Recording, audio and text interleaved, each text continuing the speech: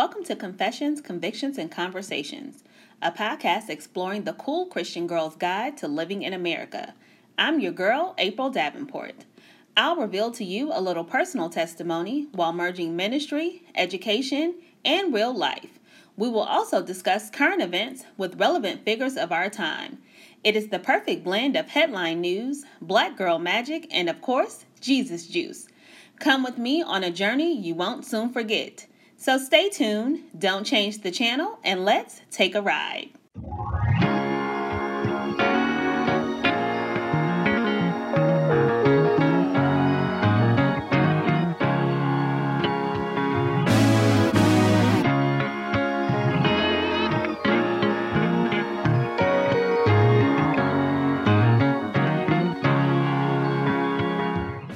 Welcome to Confessions, Convictions, and Conversations. I'm your host, April Davenport. Welcome to episode 3. I'm so excited that you're here. Hopefully you got a chance to check out episodes 1 and 2. If you didn't, make sure that you go right back and check those out. But if you're not, that's okay. Just stay right here and make sure that you hit the subscribe button and also connect with me on social media because I'd love to learn more about you.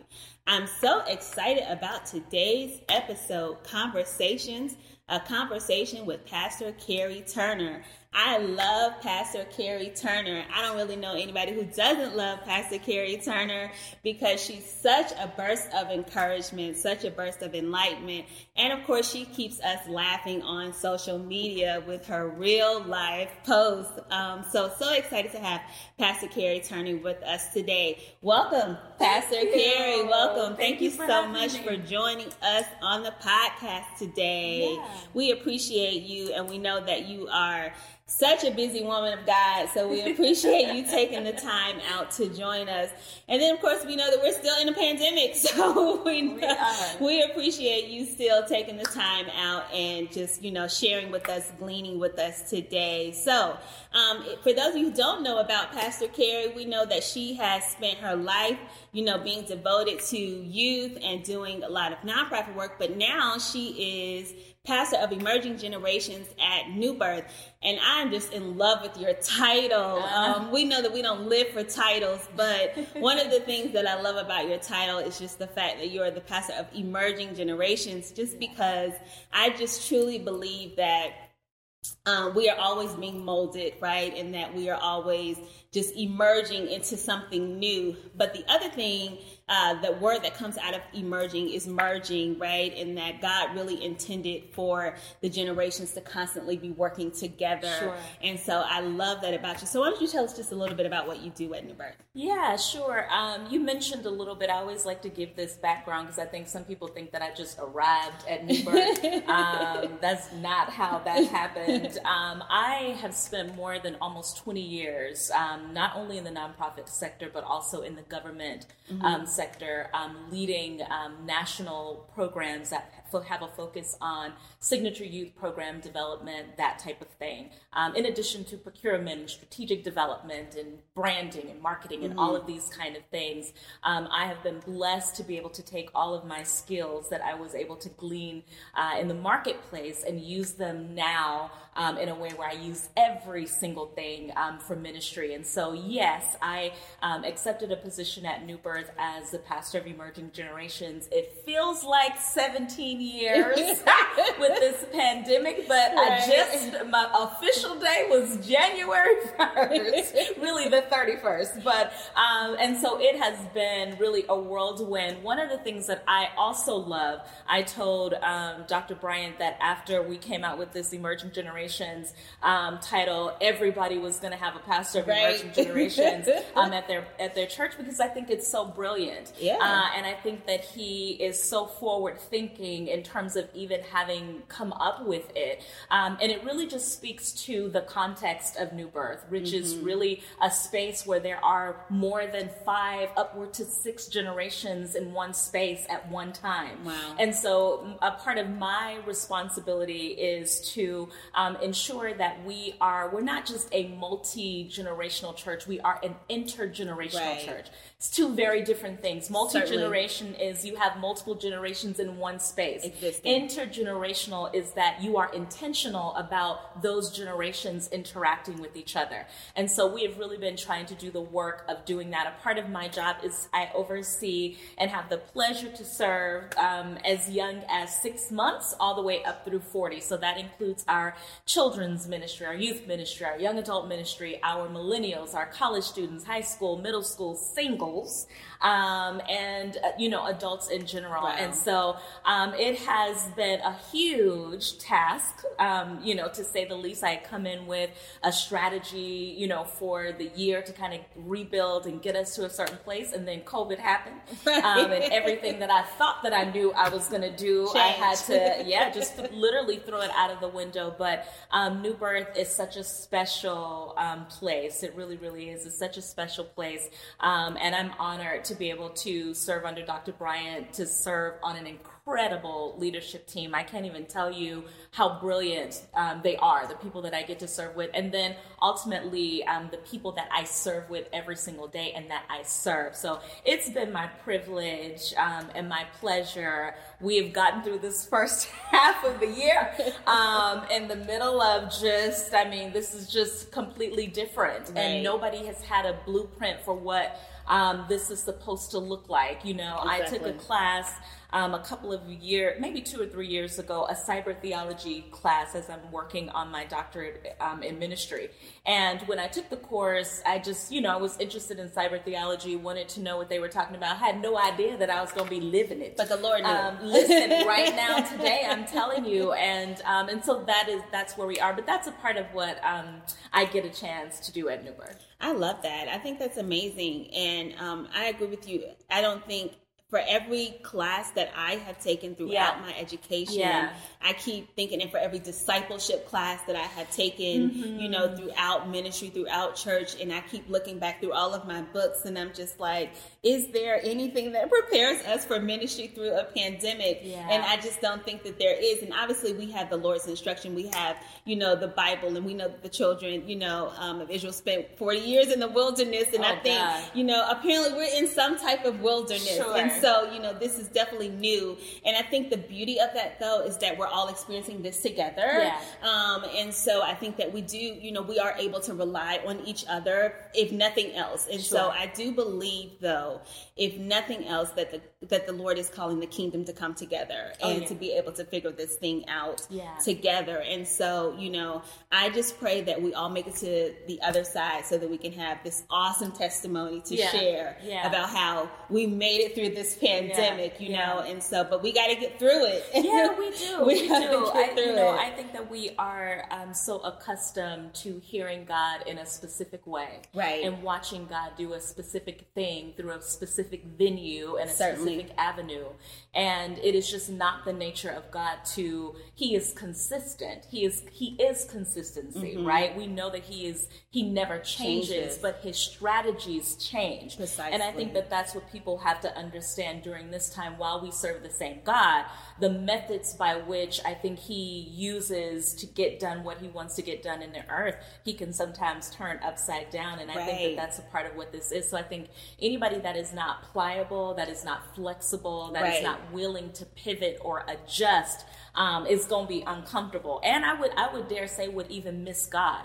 Because if you're looking for him to perform what he has always performed in the way that he's always done it, at this time, it's just not going to work. So I so agree with that. And I think that even speaks to how I started to do this podcast, actually, because as I mentioned, like on a previous episode, I've always wanted to have my own talk show. Sure. And me too. I thought that was going to be on TV, right? And so as I've been praying for years, like, God put me on TV. That's literally how, like, sometimes I go to God sometimes as if like he's my earthly father. Sure. Like, God put me on TV, and God just kept putting, the YouTube channel in front of me, the podcast in front of me. Like, no, that's not what I want. I said, put me on TV. And God just kept putting the podcast in front of YouTube TV. And like literally, in June, God's like, literally, seriously, how long are you going to ignore this? This is what I said do. But you're exactly right that God, he is sovereign and he gets to do exactly what he wants to do, how he wants to do. On him? Ain't nobody, who can you go to on him? Exactly. I'm still trying to find out. Ain't nobody you can tell on him. So nobody else. Exactly.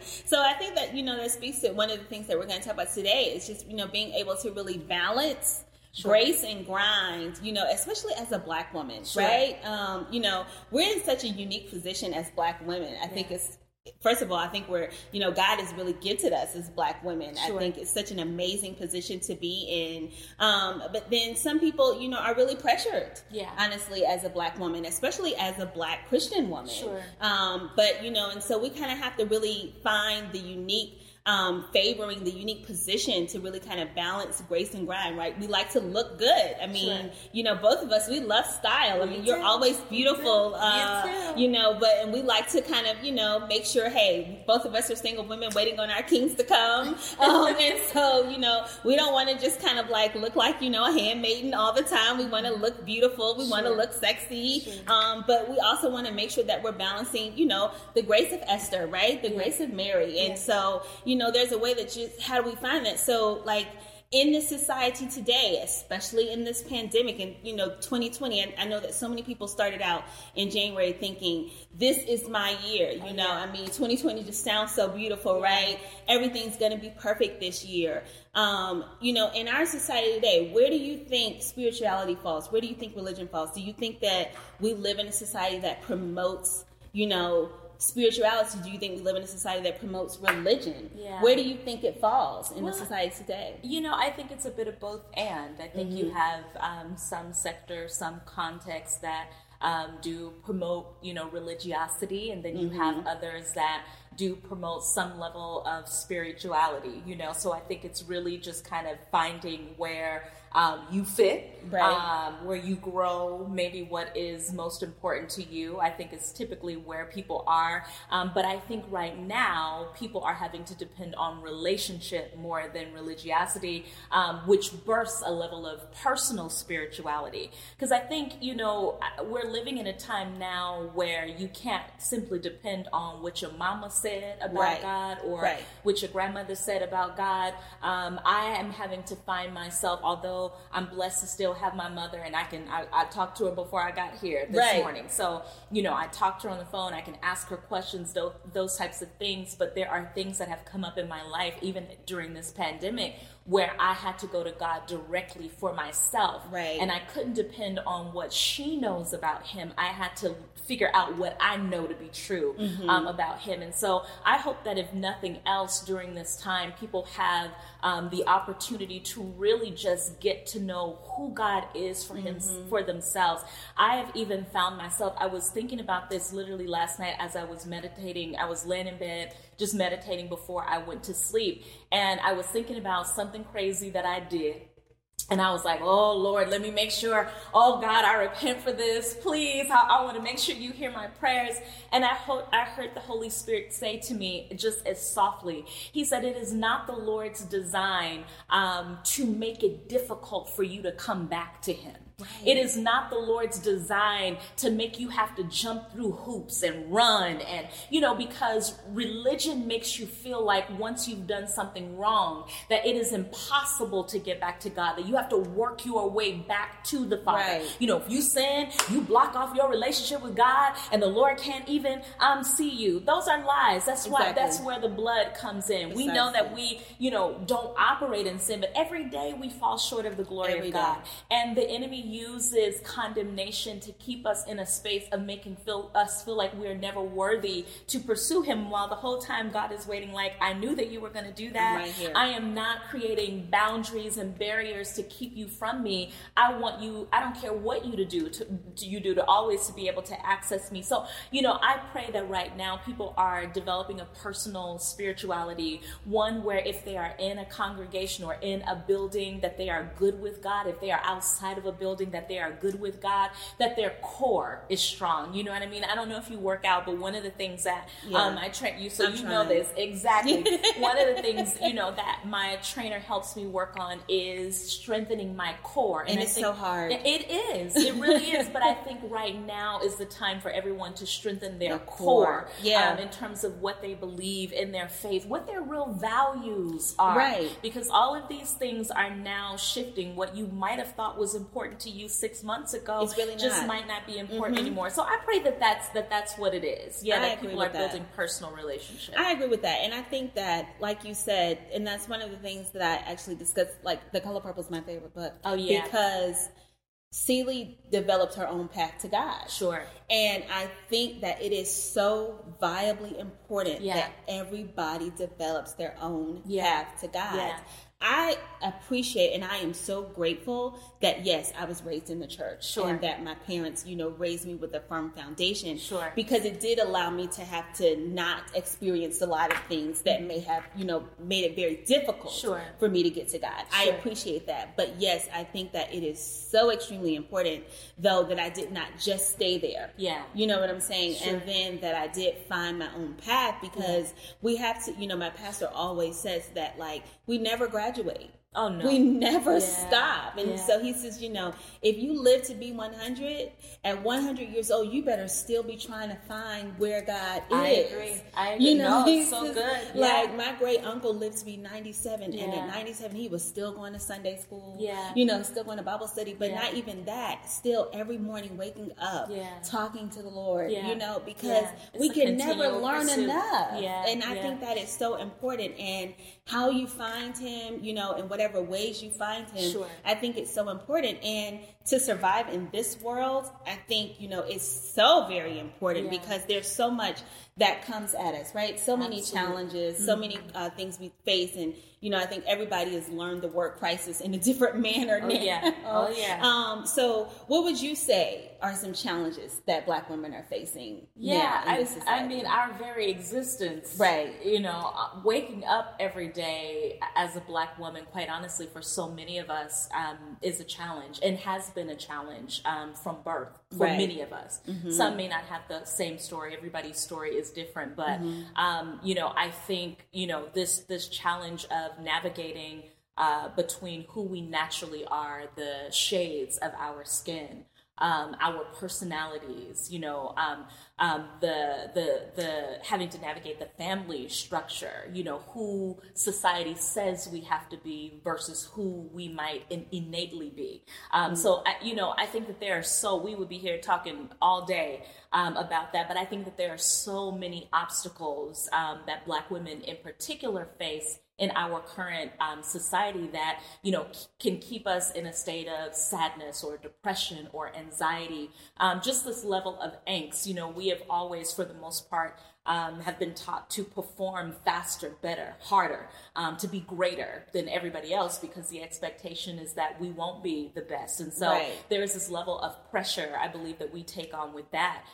Even in terms of our bodies and what we look like, how we're shaped, how we're designed, and those types of things. There has always been a consistent message to Black women that we're not exotic enough, we're not beautiful enough, our hair isn't this enough, you know, and there are always these things, I think, that happen that even pit us against each other. You know, do you wear a wig or you don't wear a wig? Are you natural? Do you have a perm? You know, and it seems silly because I think ultimately it is, but I think that there are always, it's just an example of these small dividers that keep us in a space of feeling like we are not enough. And so I think that those are just some of the challenges in light of also having to watch what's happening to Black men in our nation, how that impacts who we are. And it's not to make those issues about us, but we are directly connected to each other. And so when there is harm done to a Black male, whether you have an uncle, a brother, a cousin, or whatever it might be, we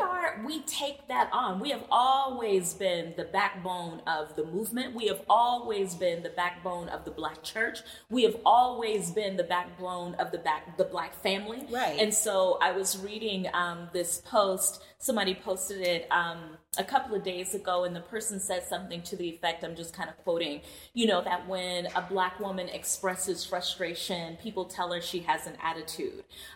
We never have the space to just feel whatever we are feeling. Yeah. Or they tell us, oh, you're strong, you can handle it. And so we don't ever have a space where we can just collapse, you know what I mean?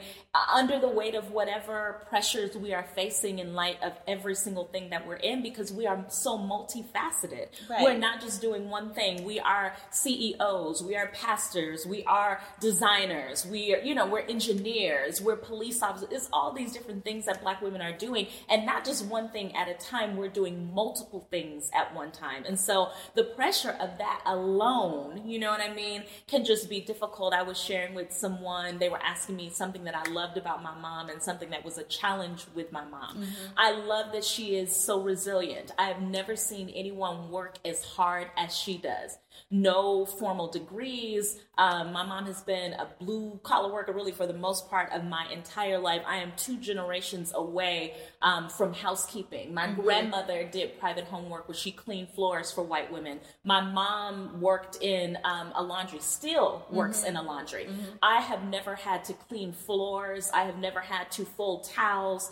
There are some toilets. There are things that I've never had to do because of the work of my mother and even the work of my grandmother. The challenge, though, is they didn't process pain. They pushed through pain. Right. There was no time to examine how they were feeling. There was no time for them to even know what depression was, to navigate it in a healthy way. And so it's those types of things I think that we have to constantly be mindful of, because we're so strong, because we're so resilient, we are still human. And I think it's so easy to forget our humanity. And so when we are mindful of that, we also know that self-care is important, how we treat ourselves mentally, spiritually, physically, all of those things are important. So, child, we face all kind of stuff all day long. All kinds of stuff. And it's so funny because actually what you're saying sounds so similar to my story, because my mom grew up the baby of 11. Yeah. And she lost her mother when she was 8. Yeah. So she was, they were raised by their dad, and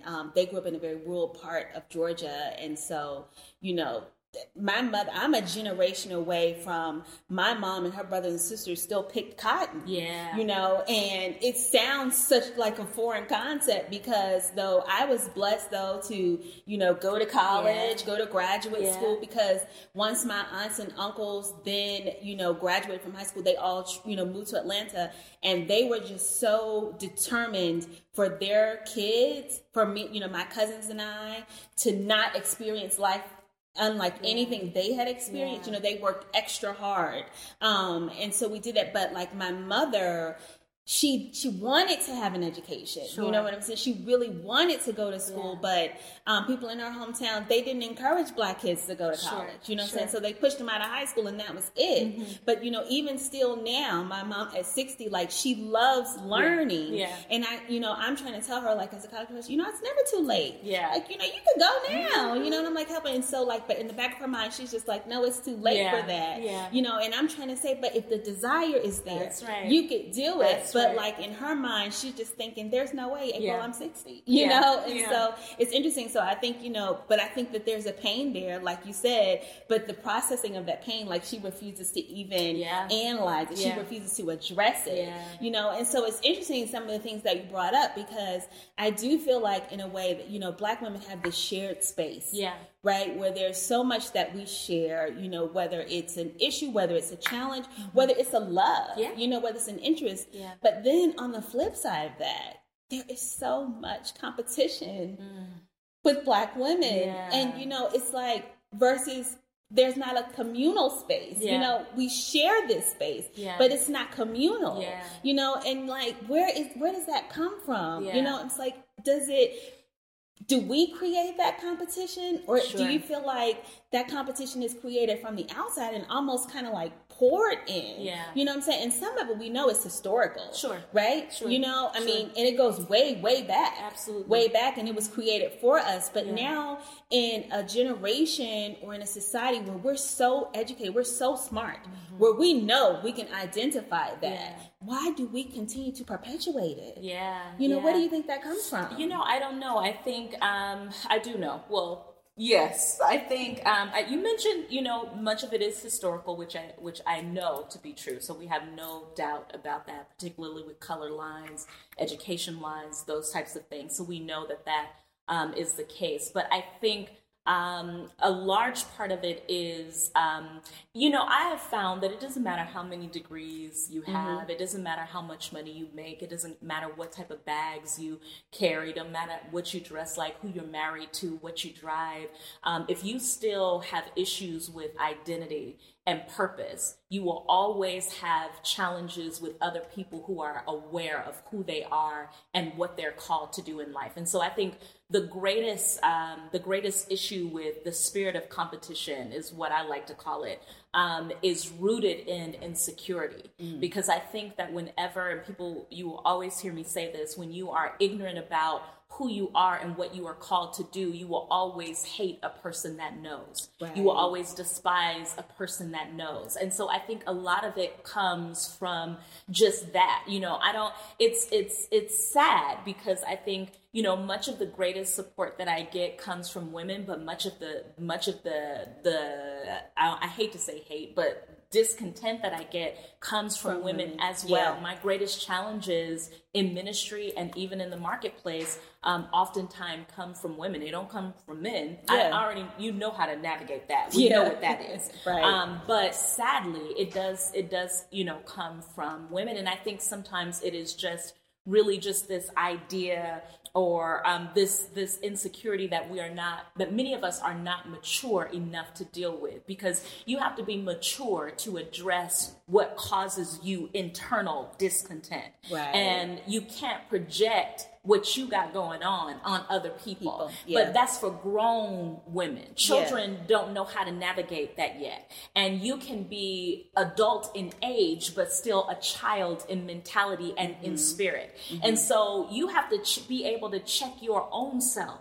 Why do I feel this way about this woman that I don't even really know? Right. I've never even met her in some instances, right? I'm looking at, particularly with social media, I'm looking at what I perceive her life to be. Because nobody is, I don't care what they say, nobody is giving you a full story of every single aspect of their life. It is controlled content. We give what we want to show.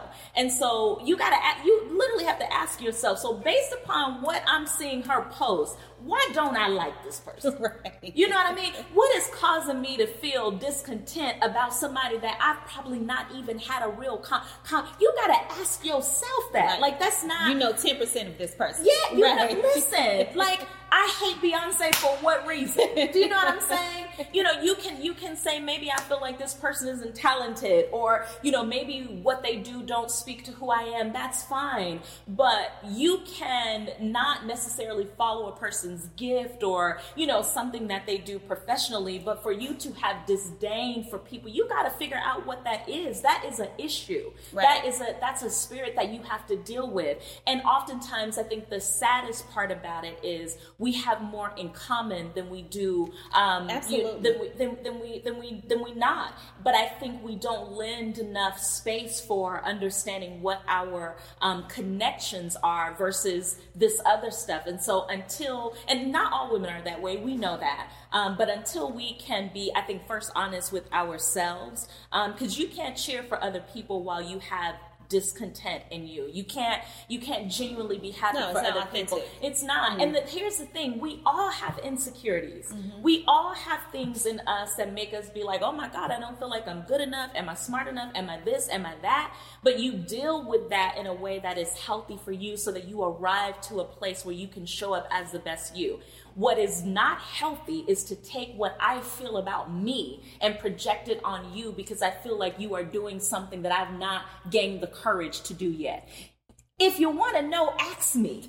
How are you doing that? Do you know what I'm saying? Right. How did this work for you? Or how are you battling through this? Because the truth is we don't know the behind the scenes. Right. And I think maturity helps us understand that while she is amazing in this sphere, man, I wonder what price she's paid to sit in that seat. I wonder, I wonder how many tears she's had to cry. What's the story? Because I'm never interested in people's arrival point. I don't care really about where they are per se. I care about what's the journey. Mm-hmm. Do you know what I mean? And then what is she still going through? Because we have this warped idea that we arrive at wholeness overnight. Wholeness is a lifelong process. Exactly. I don't believe that we'll be whole until we check out of here and we meet him. Do you know what I mean? Absolutely. You can get to a space where you're healthy, but yes. I just don't think, to me, wholeness projects perfection and that you have it all together. And I just don't think we ever get there. I think we get to places where we grow and we mature, but I just think that it's rooted in ignorance. I think it's rooted in self-ignorance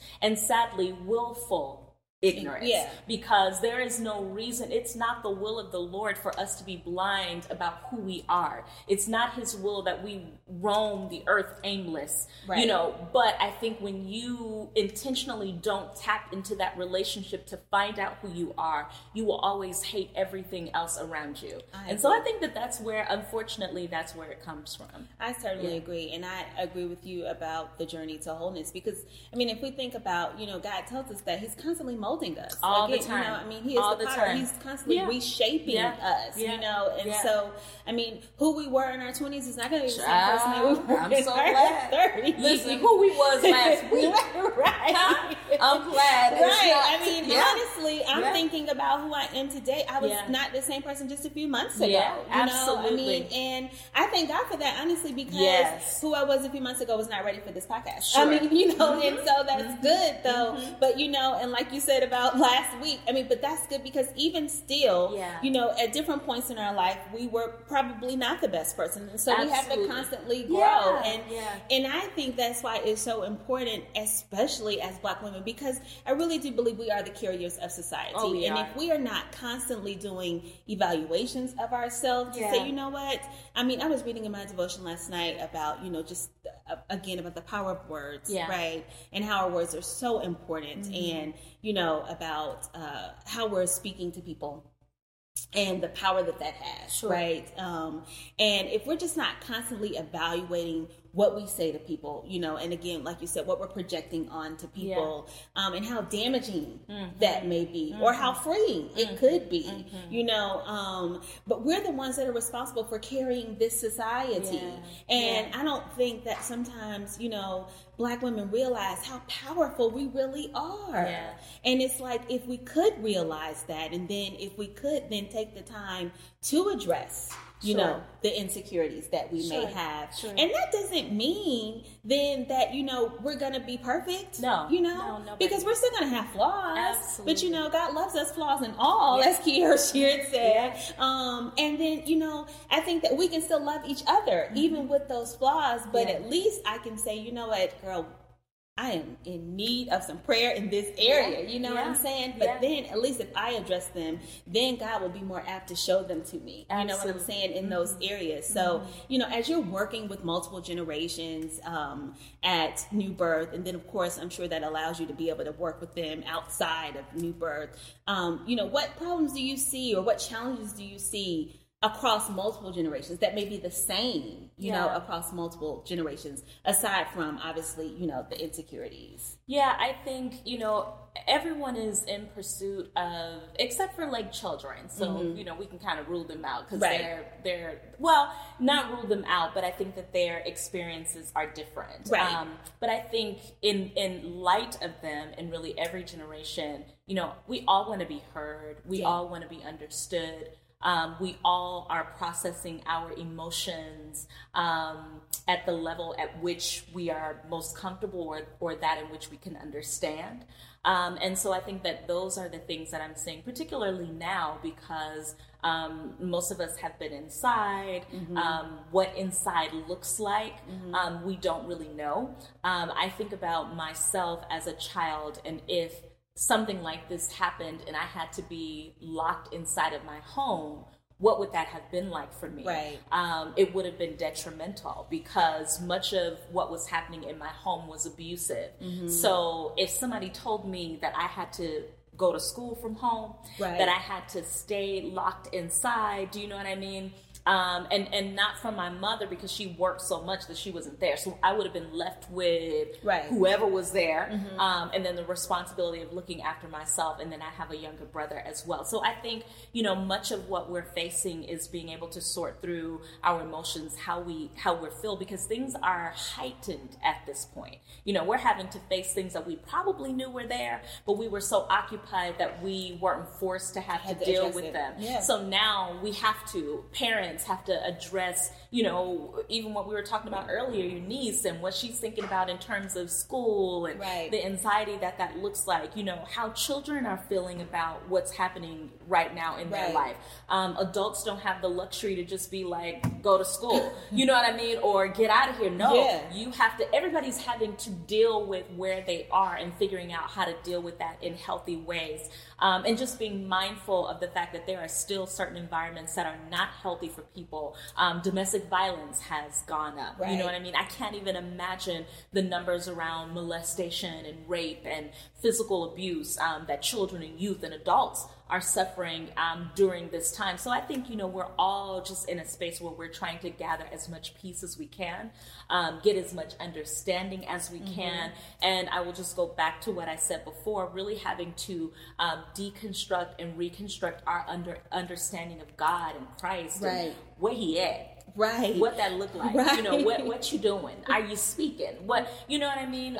So that we can get to a place where we can kind of successfully navigate this. I've been reading things where people were like, if you don't come out of this pandemic with a book, if you don't come out of this pandemic, with 15 companies and all this other kind of stuff, you wasted time. No, if you come out with your mind intact. Do you know what I'm saying? If you come out, if you can just come out, you know what I mean, in one piece and half a piece, you've done well, because everybody will produce something different.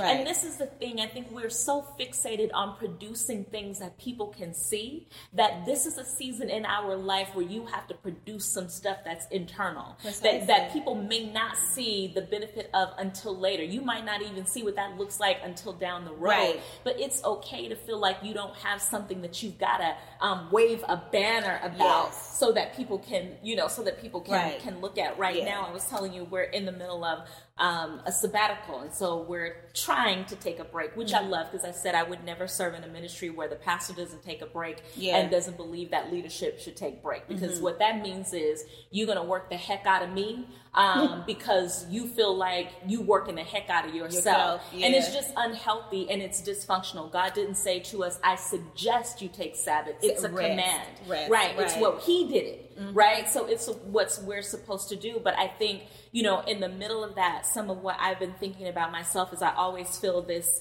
I need to do something. What's this next book going to look like? And I literally am just like, no, just for right now, just do nothing. It's okay to not feel like you need to hurry up and move to the next thing. It's probably not even the best thing to do, but because you're on this wheel of feeling like you need to hurry up and do something, it just increases anxiety. It increases undue pressure that we place on ourselves.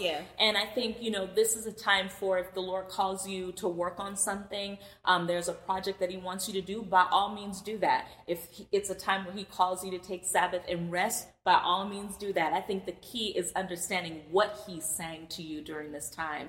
And how you can best honor his voice in our lives right now. I definitely think it's the season of the secret closet and just being in the closet and making sure that you're listening and, just making sure, like you said, just being tuned to his voice and just, understanding and hearing what he says. Because I am definitely that person that is always on. And, my mother has to say, April, you just need to calm down. You just need to rest. But, it's so hard for me to turn my mind off. I know. Typically but I have to do it so that that the Lord just says, I'm trying to talk right now. So if you would just listen. But I definitely agree with you about, for me, because I was just sharing with my sister, who's also an educator, that, my spirit was really heavy earlier last week in thinking about students who I know take respite in going to school. You know, and being able to get out of their homes because their homes is not a safe space. It's not a peaceful space. And now they don't have that respite. And so, you know, I was really just, you know, very low in spirit and thinking that they don't have that place anymore. And so, you know, for people who are able to go to church and get, you know, for people who are alone a lot and they get to go to church and, you know, get a cheerful spirit, you know, next to them. And I'm just like, you know, was really like, you know, God, why won't you deliver us? You know, why won't you get us out of this? So that, you know, these people can get what they need. And, you know, just as quietly, God says, you know, I am what they need, you know, and he was just like, you know, I need people to return to me. You know what I'm saying? It's like, he says, you know, of course, you know, we are vessels always, you know, willing to be used in his service, but, you know, people have to return to me. You know what I'm saying? Because we are not a replacement for God. And I think that, you know, in all of our inventions and innovations in ministry, in some ways, not intentionally, but, you know, we try to put so many things in place of God.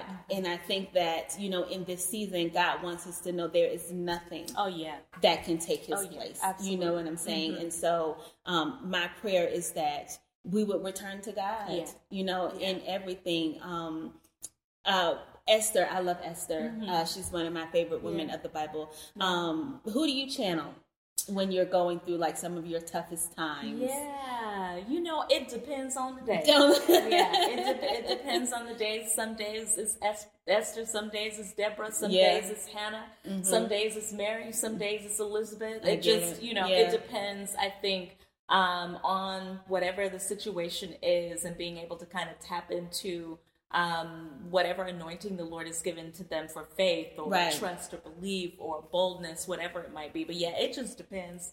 Some days can be all of them. Exactly. I agree. Lord, give me a fresh blend of everybody. I understand that. What would you tell somebody who may be just struggling right now in this time, who needs just a word of encouragement? What would you tell them? I would tell them, it's so funny because I was sharing with someone that it's so easy to tell other people, and then I go home and it's hard for me to believe the very same thing for my life, for myself. Because I think typically as leaders, we are sensitive to other people. We can see for other people, we can cheer for other people, but there's difficulty in those things for ourselves. But I would just really encourage them to know in your knowing, you know what I mean? That God is still faithful, that none of this has caught him off guard, that the word he spoke over our lives for this year is still good. I believe that he's still going to make it good. I think that we confuse how things happen with believing that he no longer said it or he changed his mind. Just because he changes the vehicle doesn't mean he changed the word. And so I think as frustrating and as scary as this season might be, as difficult as it might be, if we have nothing else, we have his word, because that's all I got. I don't have anything else. It is literally my dependency on his word and what he said, what he has promised, what he has declared, the fact that he said that wherever he has sent his word will not return void, you know, the fact that he has said, you know, that it is his good pleasure to bless me, you know, the fact that by his word, the worlds were framed and order came into chaos. Do you know what I mean? So God is not, he is not a novice. Hallelujah. Pardon me. Go ahead. He is not, I had to just remind myself, he is not a novice at this thing. Do you hear what I'm saying? He has done this from the beginning of time. And so because of that, he is fully aware. You know what I mean? Because of that, you know, I'm grateful that he doesn't confuse my voice with your voice. He doesn't confuse your voice with mine. You know, he hears us uniquely to who we are. And, you know, I love that we just serve a God that is not moved, but is moved enough to get involved in our affairs. affairs. You know what I mean? One of my favorite stories in the Bible was when the children of Israel were under duress in Egypt, and the Bible talks about how they cried out to the Lord for help. And the scripture says that he personally got involved in their affair. He ain't send nobody at that moment. Do you know what I mean? He personally got involved so that he could navigate what he needed to navigate, which ultimately involved other people. But the point is, he got directly involved in what they needed. And I think now is setting a stage for God to get directly involved, to get personally involved in whatever we're having going on. And I think that whenever there's chaos, whenever there is confusion, whenever there appears to be that God is not moving, it is really a setup for a miracle, for him to do what is impossible, because he loves glory. He loves glory. He loves honor. He loves attention. He loves worship. And so anything that creates a platform for him to be able to get that is exactly what he's going to do. And so I would encourage anybody, I don't care how bleak it looks, when it looks bleak is a platform for God to do whatever he needs to do. I think it's just a matter of the Lord reigniting a fire in us for us to believe again. I think some of us have become so exasperated with hope and with belief that there is a spirit of hopelessness that has creeped in, that creates a spirit of bitterness, right? That causes us to become so cynical that we don't have the faith to believe that God will do it. But I pray that God gives us the same spirit that the man had when he said, listen, Father, help my unbelief. I know that you are able, but I'm a little tired. Right. And I see you do it for other folk, but I'm just not sure if you're going to keep on passing by where I live. Do you know what I'm saying? I just need a little extra something so that I can believe, because I was telling my mom this morning, because she's always like, just wait on the Lord. Girl. Right. That's my mother. Listen, I hear you, girl. Your mother could be really good friends. I hear you, sis, but that's not, right. It's natural to get tired and it's natural to get frustrated. And I believe that the Lord knows that, because the Bible says we don't have a high priest that is not, that doesn't understand what we experience. He came in flesh so that he knows. So, I would just encourage, people to ask God to reignite a new hope in them, to believe in every single thing that he said, to go back to what he said. I don't care how long ago it has been, and to look at what has been manifested from this point in time, because we're living in some of that manifestation. Right. And then we're still waiting for God to do other things as well. But he said the faith the size of a mustard seed, because I think he knew we might not be We didn't have a lot. That's what he knew. He knew that we might not be capable of more than that. But I pray that the Lord even now just ignites a new fire of faith, a fresh hope, a fresh belief, where the enemy is not robbing our hope. To believe that he is going to perform exactly what he said that he would do it. And I just believe that he's so good that he does it even greater than what we could have anticipated. There is no way this next thing that God is about to do for you, there's no way that you could have even been prepared for it. Right. And I think that this pandemic is just really the launching pad for God to do what's next in an extraordinary way. I agree. I believe that. And, I think that, hey, we are walking together, we are agreeing together, so it must be so.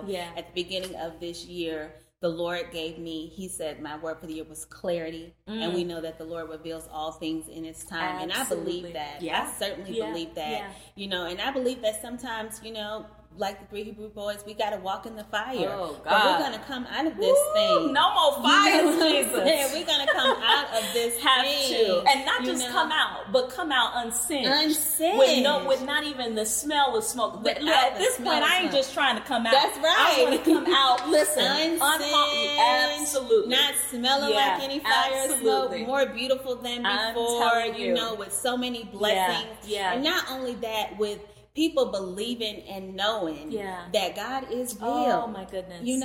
Because that's what it's really all about. Absolutely. Being able to add some souls to the kingdom. And so, we just want to make sure that people are looking at us and realizing that, if they can make it through. Listen.